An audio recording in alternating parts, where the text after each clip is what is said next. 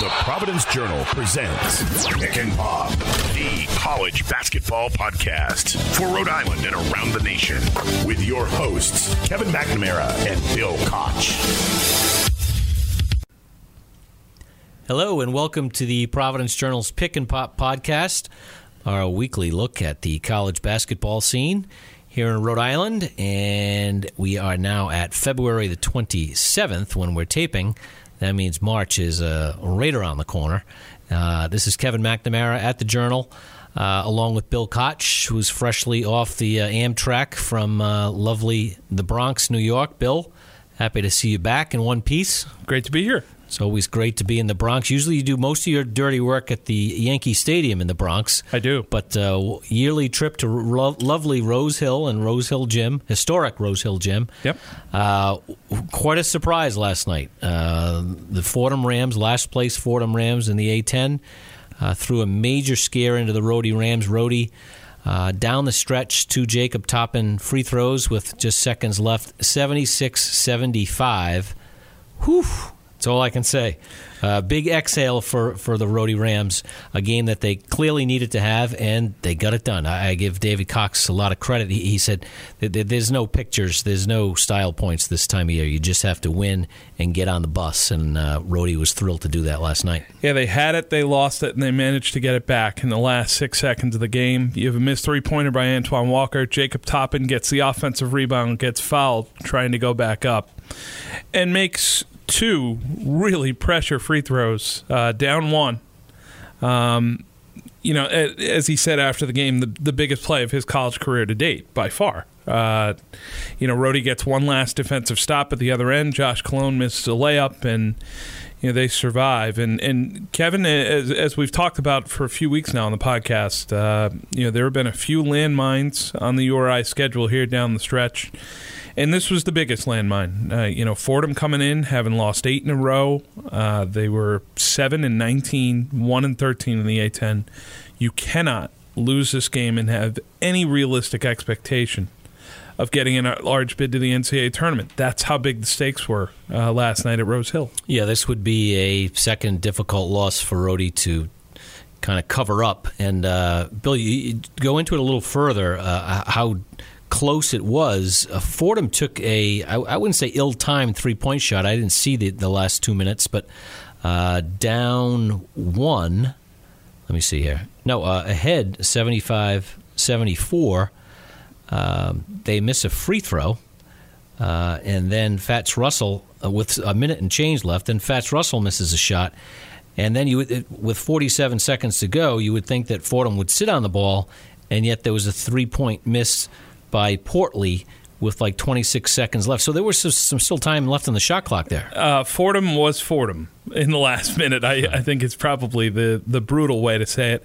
Ertan Ghazi made a three-pointer to put them ahead 75-74. There was a simultaneous foul committed on the play by Fats Russell. He was whistled for a foul. Fordham was shooting 1-1. They missed the front end. Rhode got the rebound. That could have been a 5-point play? Could have been a 5-point play. Wow. Fordham misses a free throw.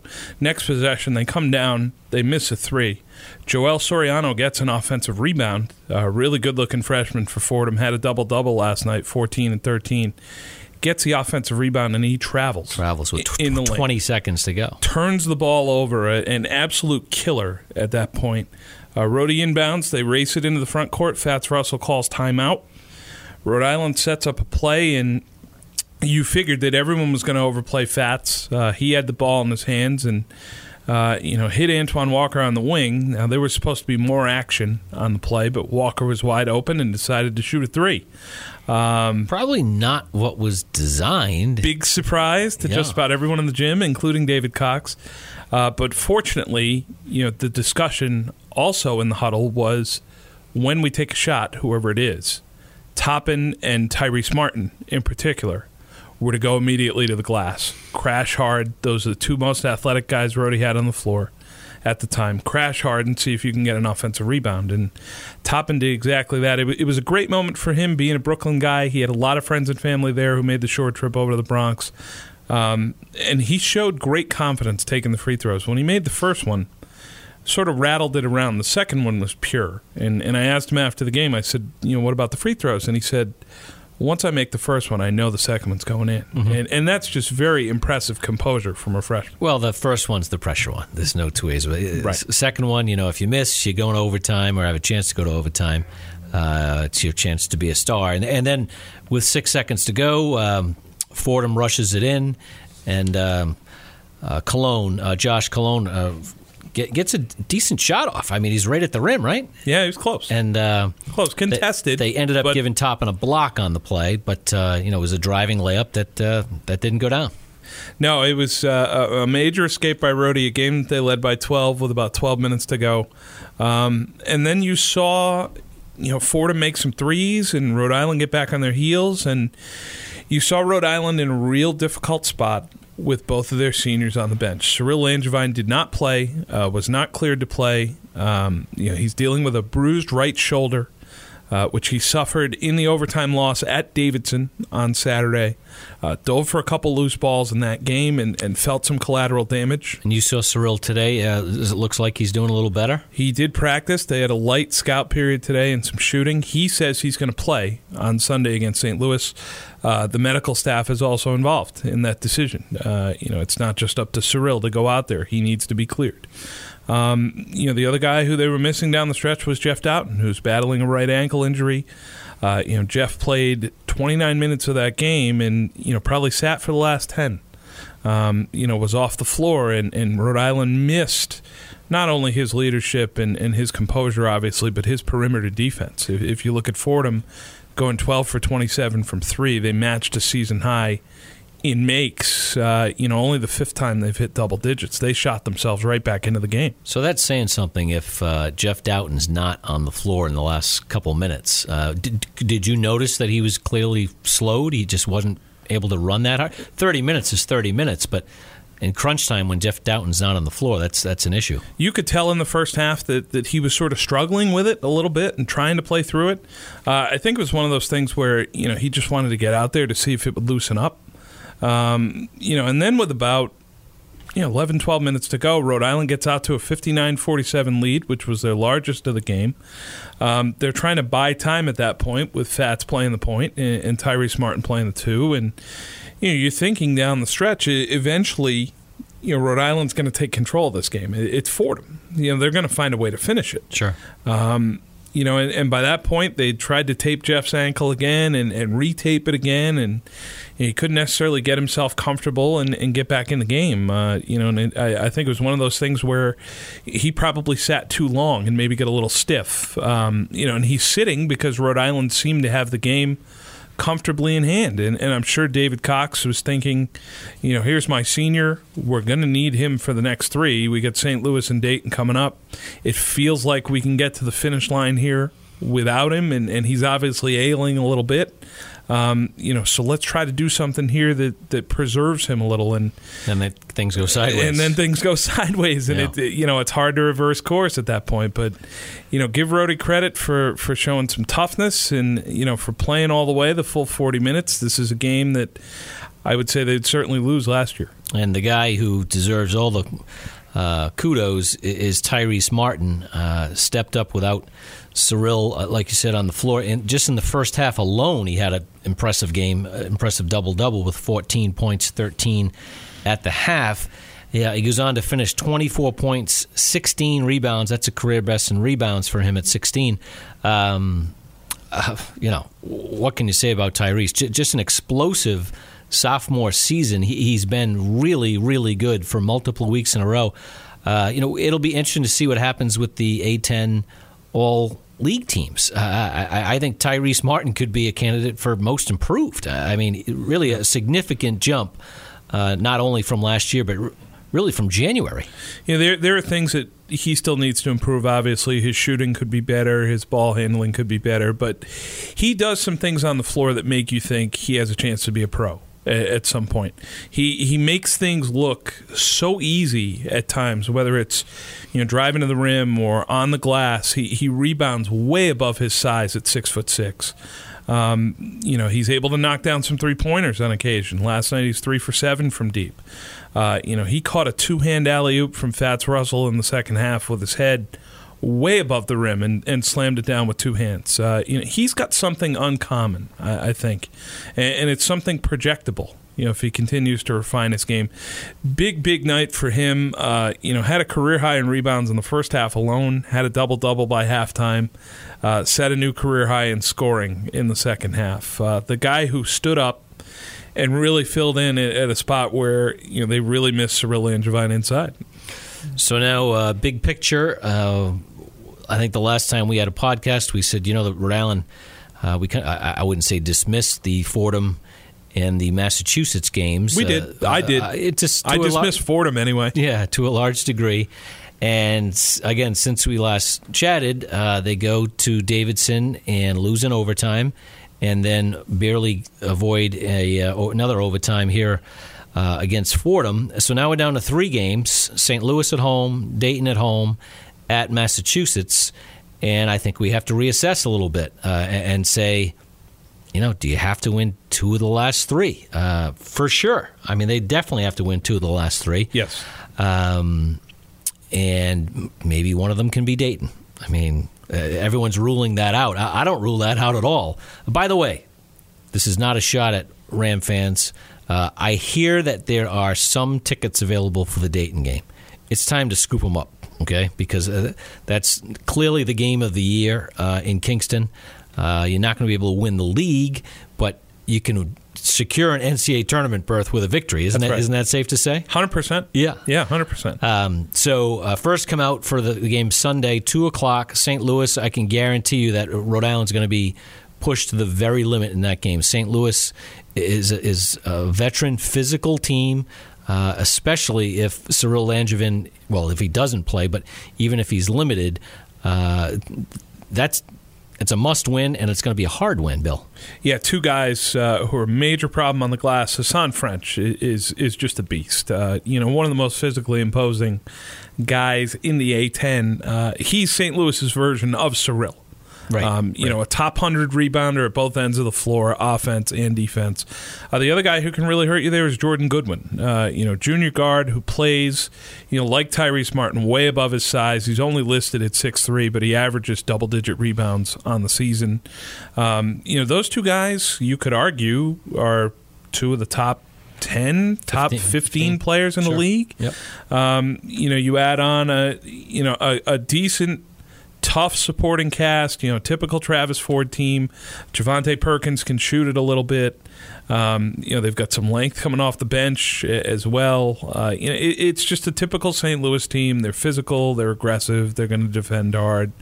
They make you earn every inch of the floor. And Rhodey's going to be up for it. St. Louis, with I've seen them, I'd say, play pieces of 3 games, and nothing's changed. I think they've underachieved a little bit because they do have some talent, and yet they're a team that no one wants to play. And Travis Ford will take his team to Brooklyn in a couple of weeks and tell his team, we can do what we did last year and win the Atlantic 10 tournament. And you know what? I wouldn't rule that out. No, I think they're in that second bracket. You look at Dayton, obviously, is a prohibitive favorite. Sure. If the season ends today, Rhode Island is in the NCAA tournament. Yeah. After that, you're looking at Richmond, St. Louis, St. Bonaventure. Mm-hmm. You're not thrilled about playing any of those teams. And Bill, some people have Richmond in the tournament as well. So yeah, they're right there on the boat, but clearly desperate. Those are not teams that you're thrilled about playing if you draw them in Brooklyn. Davidson is another team who's gotten better down the stretch here, and you're not really going to be thrilled about. Duquesne just beat St. Bonaventure. So, the top 6 or 7 teams in that league all pose a pretty dangerous challenge on a neutral floor at Barclays Center. And will believe that they can win it.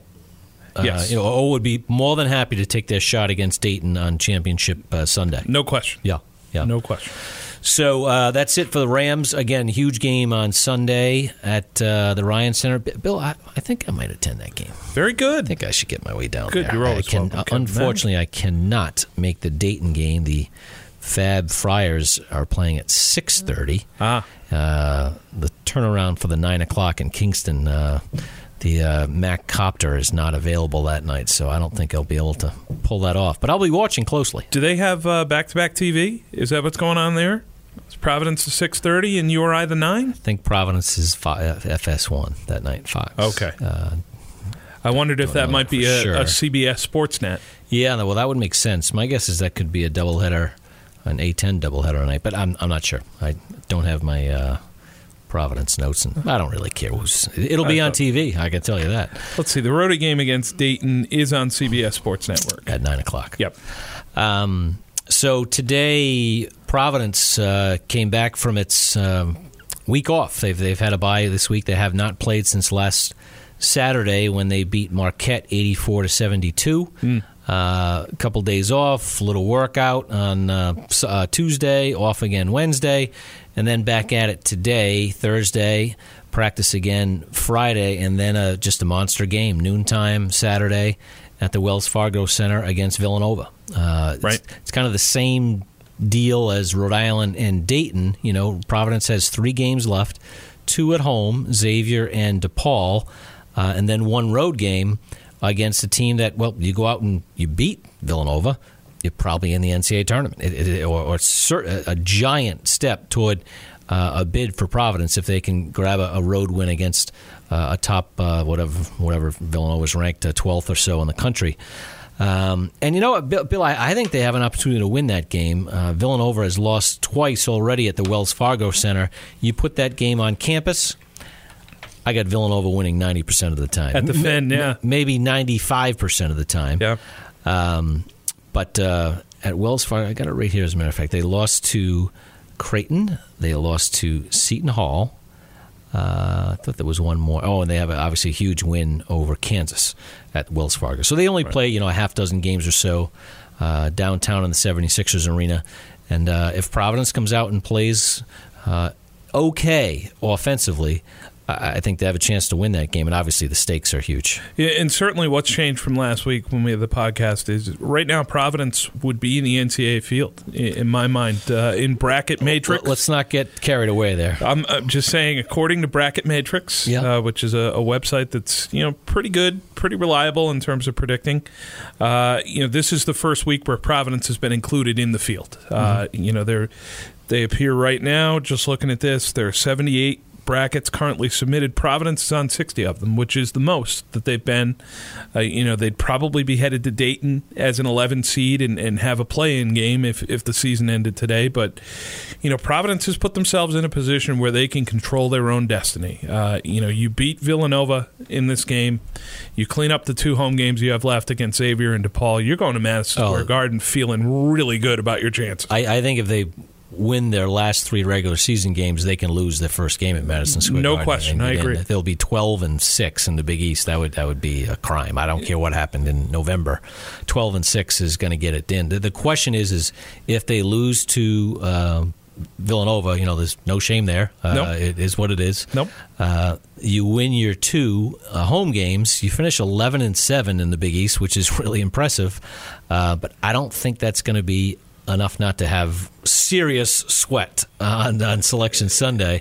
I think then they'd have to go to New York and get to the semifinals. I think you and I are in agreement on this, and I think the important thing to look at is the way that Providence has played themselves into this position, winning the last 3, beating Seton Hall, Georgetown, and Marquette. I think we can both agree that Georgetown is now on the wrong side of the bubble. They are done. And really has no way back. But to beat Seton Hall and then to beat Marquette in a game that I watched, before I headed out, to my own game. To Davidson, yes.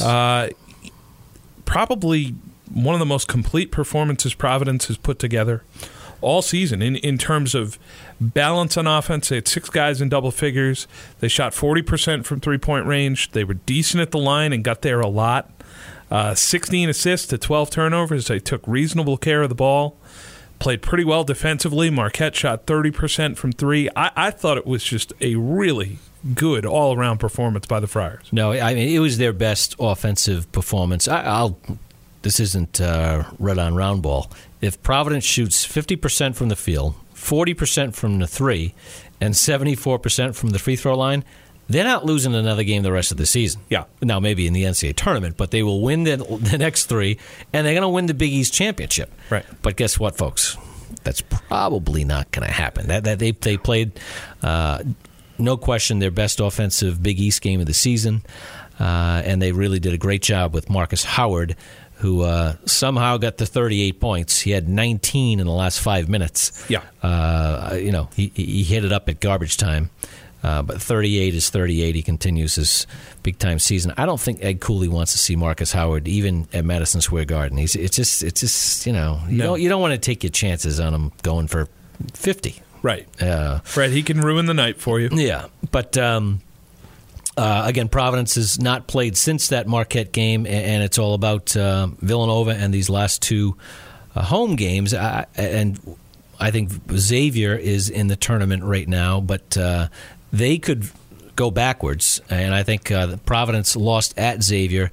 They don't want Xavier to sweep them. That would be devastating. Certainly, I think Providence is going to finish ahead of Xavier in the standings, so I think that they can pull even with Xavier in the eyes of the selection committee, is what I'm trying to say, down the stretch. Xavier has a few tough games left. They go to Georgetown and Providence and play Butler at home. So there's a chance that Xavier could have a few more losses. What I would say, and I know Providence had availability on Thursday, and you were there, do the Friars feel like the bye came at a good time? Because I know Rhode was hot when they had theirs. It stood to reason that physically they were going to get to rest their guys a little bit. And then against Davidson, especially in the first half, offensively, they were a little bit out of sync, and I don't know if they necessarily have found that through the two games since then. Providence, coming off 3 straight wins and arguably, one of the best games they've played against Marquette. I wonder how they feel about having the week off. Yeah, they seem to think that it came at a good time just to get,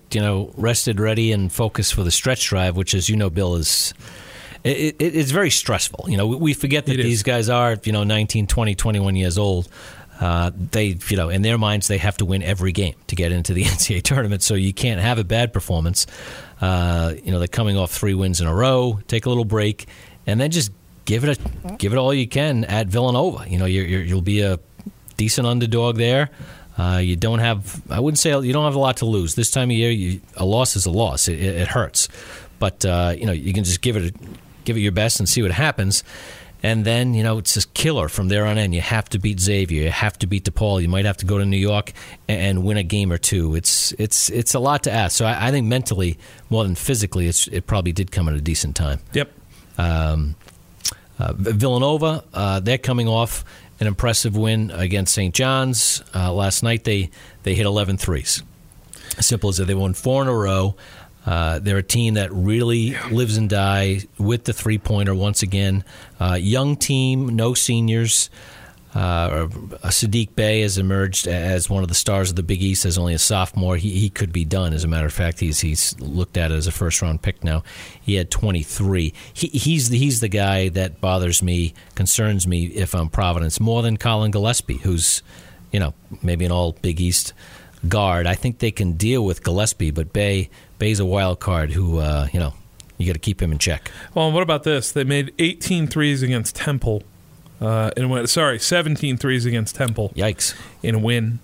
Followed that up by making 18 against DePaul. 35 threes in a 2-game span. So you probably get an idea of what Providence is going to be focusing on the scouting report over the next couple of days. Probably guard the line a little bit. A little bit. Yeah. A little bit. How about at Xavier? How many on Feb 22? Let's see. Xavier, they were a little more tame. 7 for 29 from 3. I think Providence would sign up for that. 7 for 29. And I was, grinding it out. I just think it'll be really interesting to see. It's senior day. They have no seniors, but it's their last home game. And again, it's downtown at the Wells Fargo Center. It is not on campus. So that's a noontime game on Saturday for the Friars.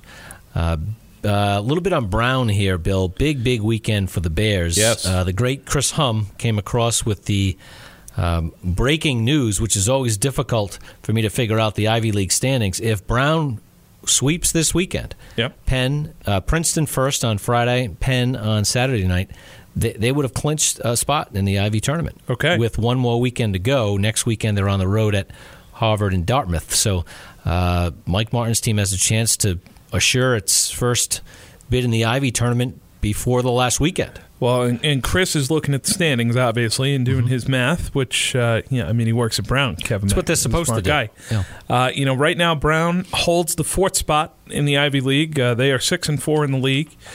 Penn is directly behind them at 5-5. Now, the differentiator there, and I'm sure Chris noted this in his calculations, is Brown won at Penn already this year. And if Brown were to beat Princeton and beat Penn, they would have a 2-game lead on Penn at worst. And a season sweep. With a sweep. Right. So they would have the tiebreaker. And maybe just as big of a game as tomorrow night, Penn will be at Yale.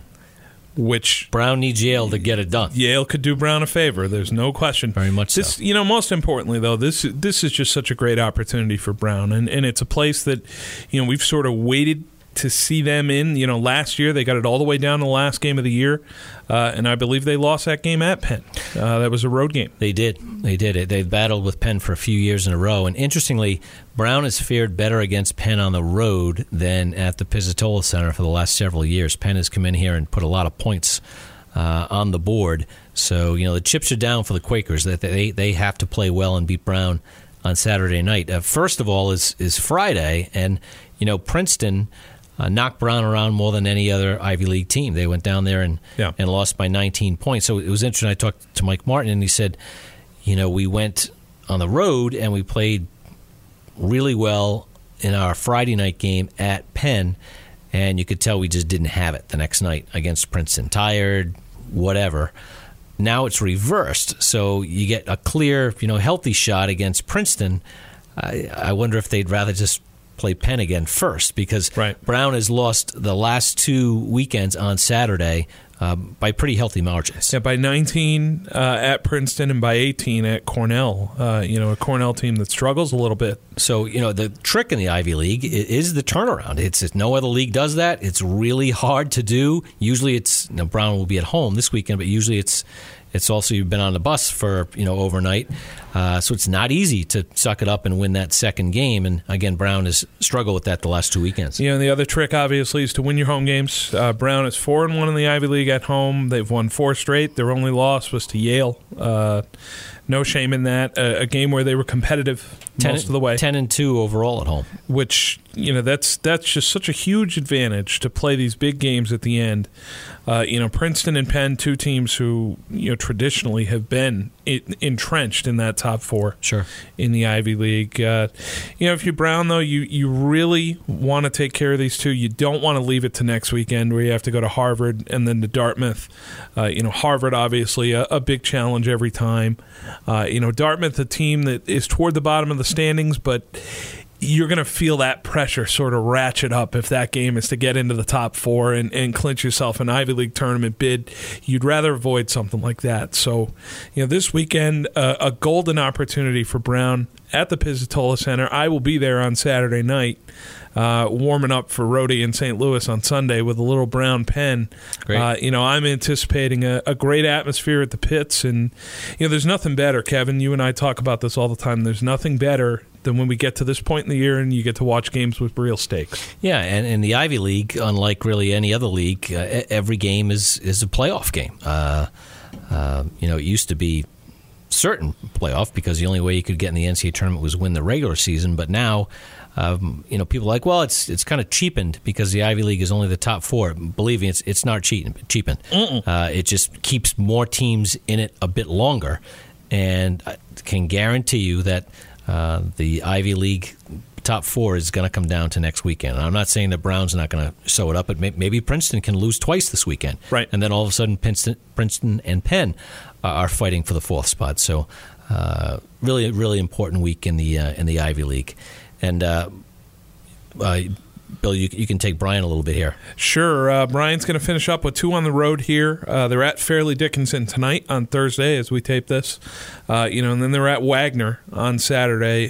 Bryant 14-15 overall, 6-10 in the NEC. Could use a couple wins here. How about if they can finish above 500? That'd be outstanding. Would be outstanding considering where they were a couple of years ago. Yeah. Last year winning 10. This year they've already improved on that, both overall, and now they have a chance to do so in the league. I think we need to go back to their freshman class, which we've talked about for a lot of the year. Michael Green was the NEC Rookie of the Week this week. That's 8 Rookie of the Week honors for Bryant's freshmen so far this year combined. Which is just it's staggering, really. Yeah, well, that's what you're looking for as you're trying to build a program. Between Michael Green and Charles Pride and Hall Elisha, some of the impact guys that they brought in, Benson Lynn, have just been terrific, and it really gets you excited for the future in Smithfield. And I think what we saw with Rhode Island at the end of last year when they won 6 in a row and they got into the Atlantic 10 semifinals, I think they really carried those expectations into this year, carried some of that momentum into this year. I think Bryant has an opportunity to do that. Now, if they're able to finish strong here, Fairleigh Dickinson's obviously a challenge, and Wagner will be as well, but you're able to finish over 500, you get in the NEC playoffs, you have a realistic chance to win a game there. That'd be a great feather in your cap going into next season. Well, I think looking forward, it's really hard to see who Bryant may be able to play. They'll go on the road in the Northeast Conference Tournament next week, but it's an opportunity, and I think we've seen all season long that there's no giant horses in that league. It's pretty wide open. But a road game's a road game. It'll be a difficult playoff game, but again, a great experience for the younger players. No question about it, and definitely something that I think that Jared Grasso is going to be taking a page out of David Koch's book. I really do. I think this was always a team that was sort of building towards something beyond this year. And I think it's a team that has shown great potential, has won some games. That maybe they shouldn't have. They've been competitive in some games with some NCAA tournament teams. They played Rutgers to a 2-point game early in the year. They gave Maryland a handful at home, just after Christmas. So this team has shown the ability and really the mentality, I think, to be in some of these big games. And they've lost a lot by single digits. A lot of that is a product of youth, and you could see them potentially playing themselves into a position where they could win a lot more of those games next season. So that's it, everybody. We'll be back next week. I hope you enjoy all the really big, critical games in college basketball for the next several days.